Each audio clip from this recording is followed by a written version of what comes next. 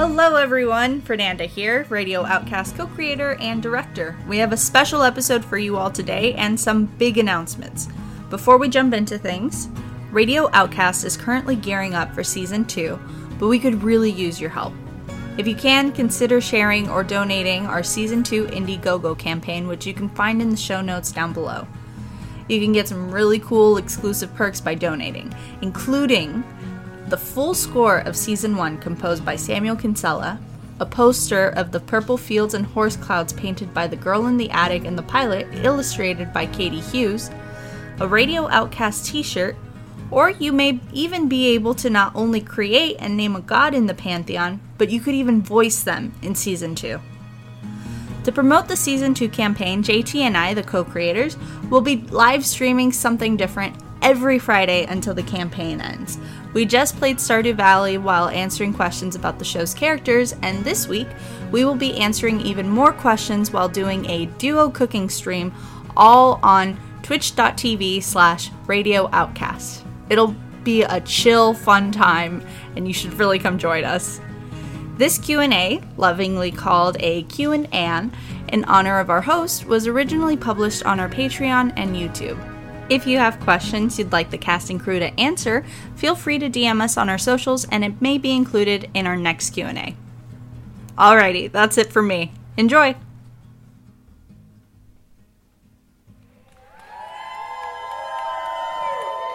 Hello everyone, and welcome to the very first Q&A. I'm a producer on Radio Outcast and your host, Anne.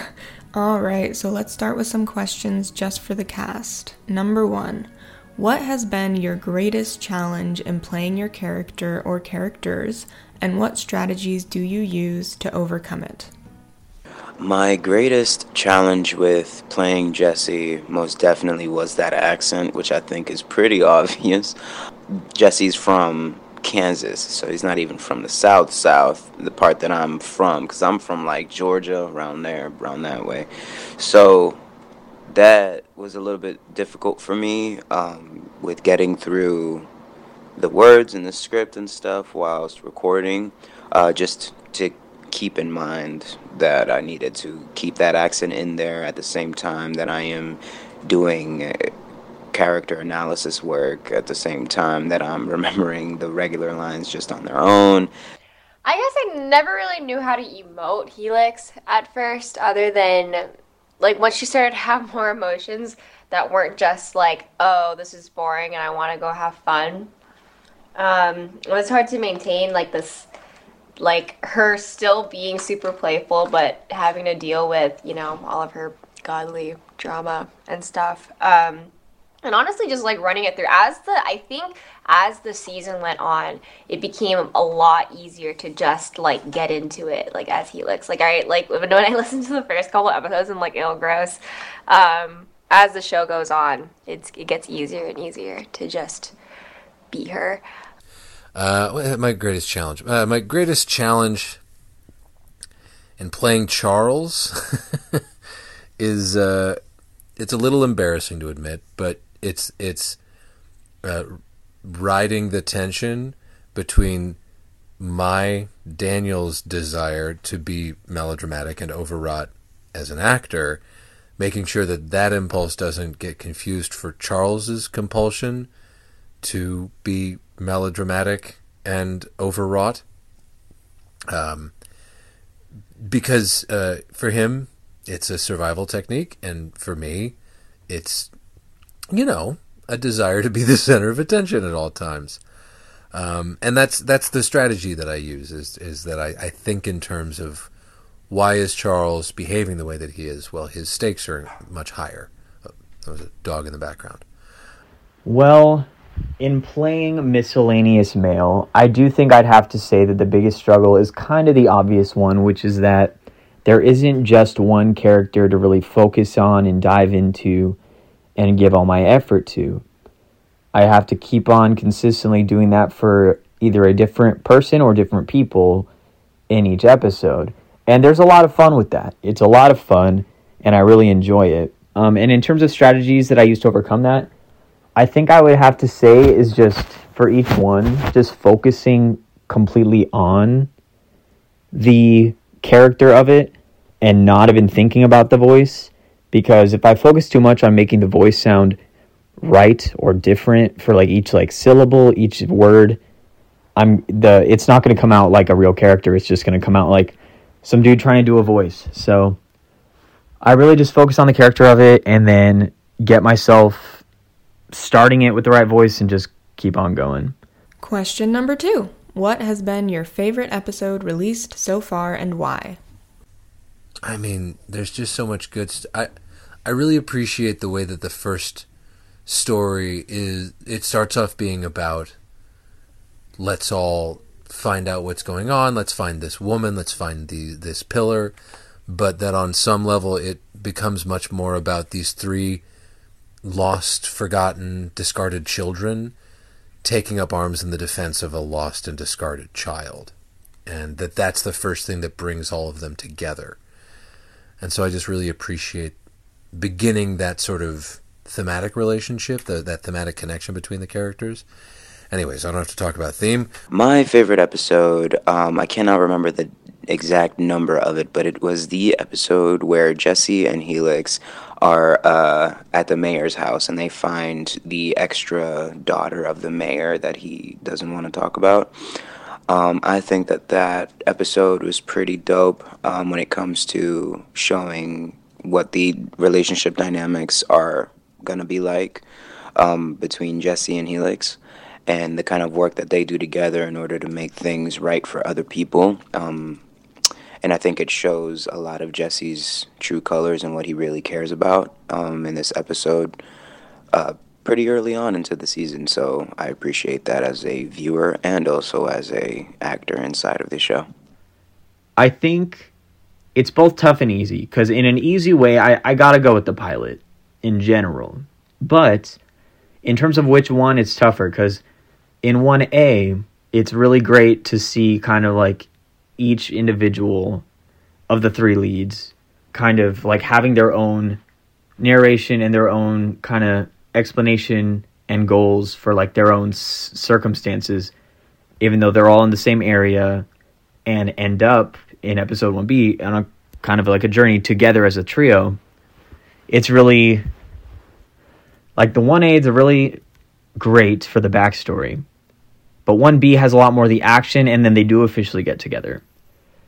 So I don't know. I think maybe I'd have to say 1B, maybe because as a tiebreaker, the mayor dies, and I feel like he had to go. As much as it hurts me to say that. But yeah, all right. They're all great, but I'd have to go with 1B, I think. Released would be 2B, because people die and there's violence and shooting, and that's always fun. And she talks about like immortality and Jesse's immortality, and I really, really like that like monologue. Like when I performed it, I was like, this is a good one. Yes. Question number 3, and we're getting the crew in on this one. Which character would die first in a horror movie, and which character would be the sole survivor? The character that would die first in a horror movie would be Charles. He's a good comedic relief to get you into the movie. But, you know, he's going to do something. He's going to do something stupid and get himself killed pretty quickly. And I think the sole survivor, this is tough. I think the sole survivor would be Jesse. I think Jesse would be the sole survivor because I think Helix would have a long game of setting up a contraption or something to catch the villain, but she has to man the trigger to detonate the thing that kills the villain, but she goes with it. And I think that Jesse would think he's going to do that the whole time, but because Helix is intuitive, she's just going to let him, and then at the very end, she's like, no, my boy, you got to go. Peace. And it would be Jesse, and he would live to tell the tale, and he would write the tale. I think that in a horror movie, Jesse would be the first one to die, just because although he has the most survival tactics out of the other 2, he would end up probably sacrificing himself for the other characters. And I believe that Charles would be the one to survive, just because at the end of the day he's the most selfish and he's the biggest con man, and he's always looking to save himself. So I think that he would definitely end up giving up Helix or sacrificing all the other people in order to save himself. Okay, well, I gotta say the sole survivor, it has to be Jesse because he's immortal right now. I mean, I don't really know what else to do about that. I think if Jesse was not immortal, I think he would be the first to go, because he's had the people who killed his dad right in front of him, and he hesitated to do anything about it. So I respect Jesse, and I respect his code, but you know what? That's going to get you killed.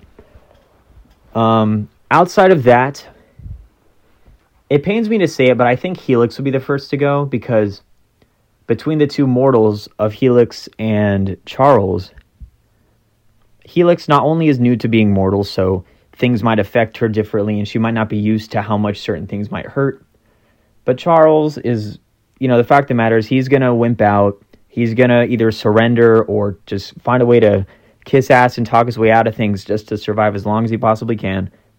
And Helix is more likely to stand up for herself and get herself into trouble. So, yeah, being as it made it, the current circumstances are that Jesse is immortal. I'd have to say Helix goes first, unfortunately, even though we all would love for it to be Charles. All right, that was a tough one. Okay, if we're talking about, actual, thematic cliches of, who dies first and who survives, then the person who dies first is probably Emmy, because she's the, she's the sexually charged, sensual character with a bad attitude. So she would die first, and Helix would be the, final girl character. If we were talking about things like that, if we were talking about practicality, the person who would die first would probably be Helix. Helix would probably die first. I feel pretty strongly about that. I think she would die first. Jesse would either survive or die halfway through by doing something heroic and dumb and brave and self-sacrificial. And Charles would make it second to last, purely out of being that character who, weasels his way to survive until, fate decides otherwise for him. Coda would be the lone survivor in that in that instance. I feel like Coda is the only one who survives at the end. Final answer.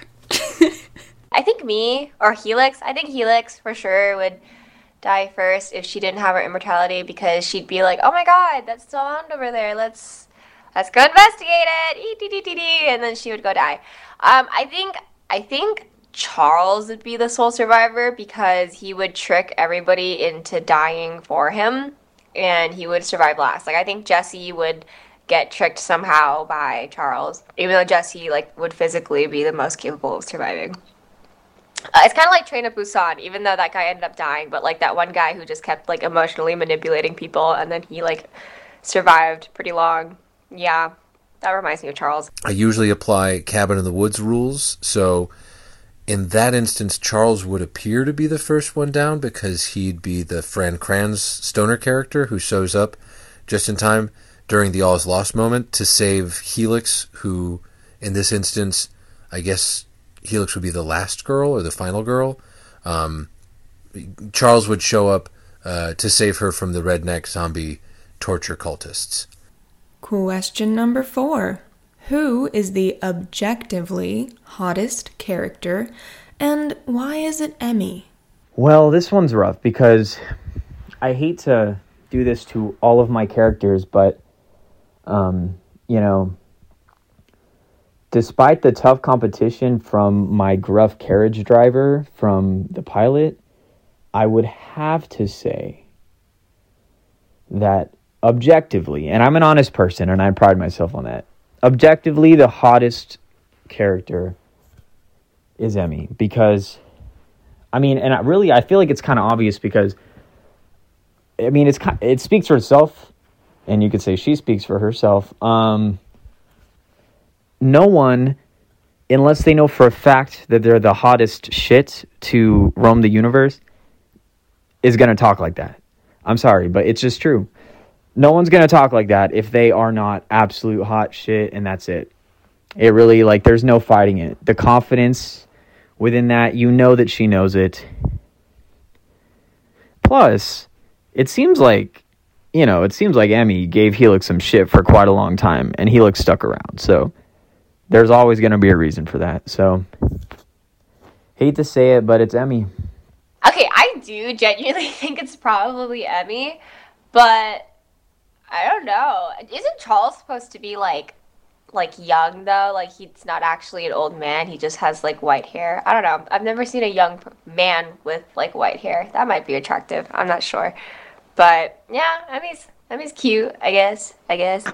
So it is Emmy because those are kind of just the rules of the universe that we live in this place. The rules are that Emmy just is the hottest. That's just how it is.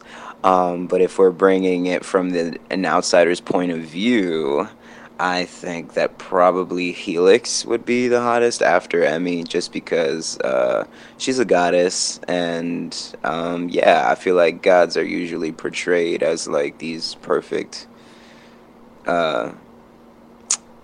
perfect-esque, I guess, human beings that are not human. So if they're beyond being human, then I would assume that they are also like infinitely more attractive than the rest of the humans here. Plus, Jesse and Charles are like outside people. They do stuff outside all the time, so I'm assuming that their skin is probably not that great because of the sun and all of that, this, that, and the third. So, yep. Emmy is hot the way that like a predatory wasp or like a parasitic wasp is hot. You know, Emmy is hot the way that Hexus from Fern Gully is hot. Emmy is hot the way we all think we want to be hot until we arrive at that hotness and see that we've burned away all the bridges we thought we were building to get there. So I'm going to give it to Coda, the bird, because magic birds are sexy, right? To be fair, Emmy's description, like character description, when we gave it to the artist and in like whenever we would write it down, was small, blonde, hot, HAWT. So I think, yeah, Emmy's definitely one of the hottest characters by far. That's canon. Absolutely. I think all of our characters are hot. I think Charles is hot. I think Jesse's hot. I think Helix is hot. I think Emmy's hot. But considering the fact that I went with a sexy voice and I specifically wrote her as someone that I would probably have a crush on, even though I shouldn't, I would say Spectra is probably the hottest character, and nobody else really stands against her in that sense. The hottest character objectively is... JT? Oh, 1 second. JT, what are you JT, you're telling them I'm hot, right? Hello?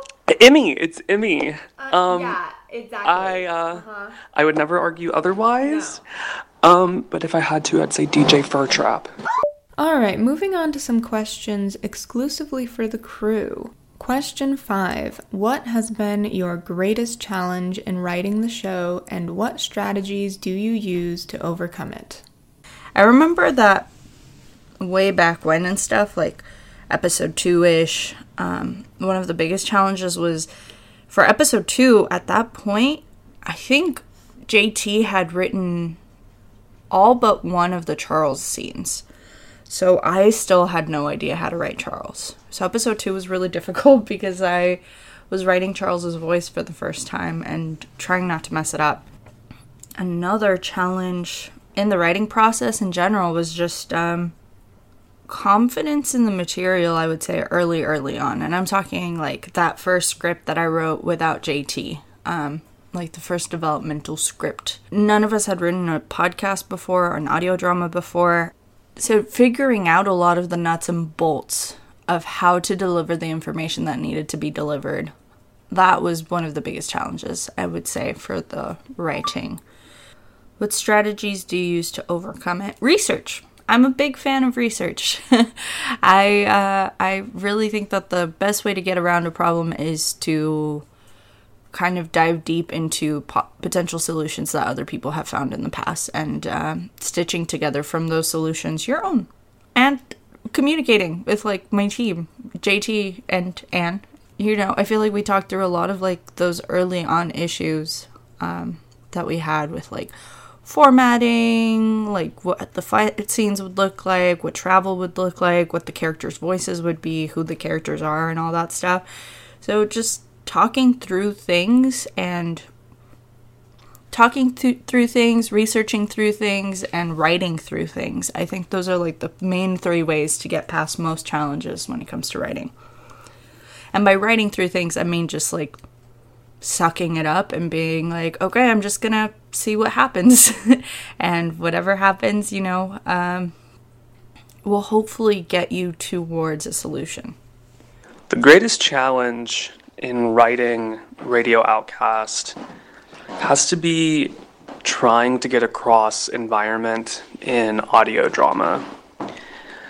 And one of the strategies I found most useful was sort of training a writerly muscle memory by looking at photographs and talking out loud, trying to describe them in a way that I thought was detailed and effective. And that was especially useful whenever we would write about, because they're all about real places in the show. They're based on real places. So looking at the mesas of New Mexico or the deserts of Arizona, old photographs of Salt Lake City, the craters of the moon in Idaho, and then of course old forts in America, and talking about them out loud to myself at the computer, describing them, grabbing a thesaurus sometimes, and also looking up descriptions of those places written by other people and taking inspiration. Question 6, and this one's just for JT. What's your favorite part of the sound designing process?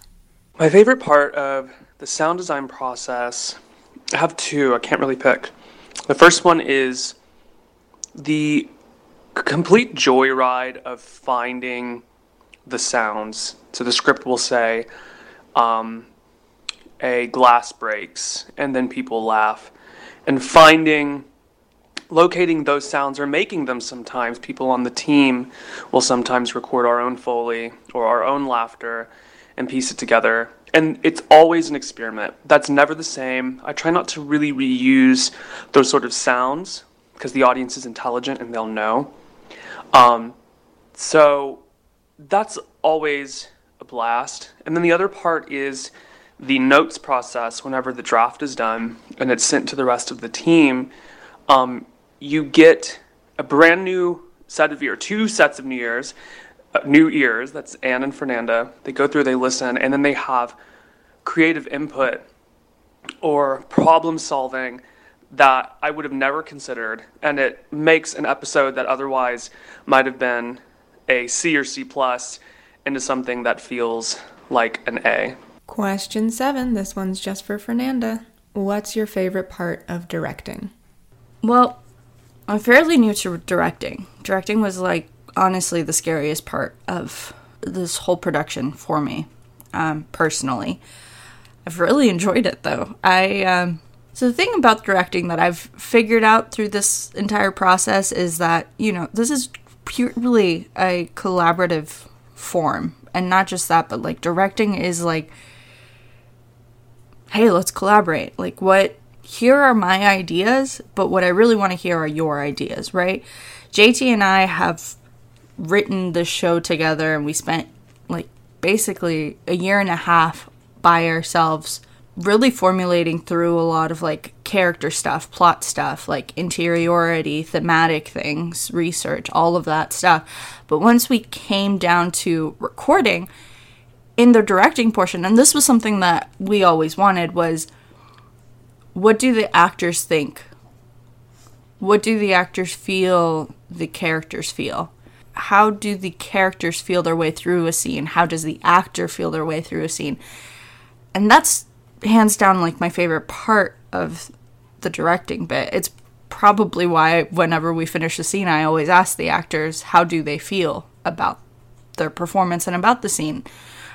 Because I want to hear their thoughts, and I want to see where their thoughts take us in a different direction, or where their thoughts take us into a deeper place with the character as well, right? Because I'm used to juggling in the writing phase, right? I was used to juggling a bunch of different characters. In the directing phase, I'm juggling actors, but the actors are deeply, deeply invested in one, maybe two characters per episode, which means they're thinking about them a lot closer than I have in a while, most likely, right? I have my intentions with the writing. JT has his intentions with the writing, but the cool part about directing is saying, hey, what does the actor think? What does the actor make of all of this stuff, right? Because with all writing, it's 50% what's on the page and 50% what comes out of that page, you know? And whether that's in prose and somebody's reading, you know, writing and being like, oh, this is what I'm bringing to the table, or like here with directing and acting, it's what ideas are we sharing right now? What ideas are we bringing to the writing? And it's really cool because being in the director's seat, I get to see that, and I get to sort of help all of us kind of come to a consensus and come to a place where all of those ideas mesh together, which I think is really cool. I don't know. I've really been enjoying directing. I hope all of that made sense. Hey folks, JT here, the other co-creator. Thanks so much for listening to our very first Q&A. If you'd like to contribute questions to our next Q&A, please send along your questions to our Instagram or our Twitter. You can find the links to those on our website, www.radiooutcast.com. And make sure to join me and Fernanda as we stream for the remainder of the month of June. Every Friday, we're doing some kooky fun stuff. Like Fernanda said, we're doing some cooking this Friday. We can put together an audio drama, but can we put together a single meal? The answer may be more surprising than you think. Okay, safe travels.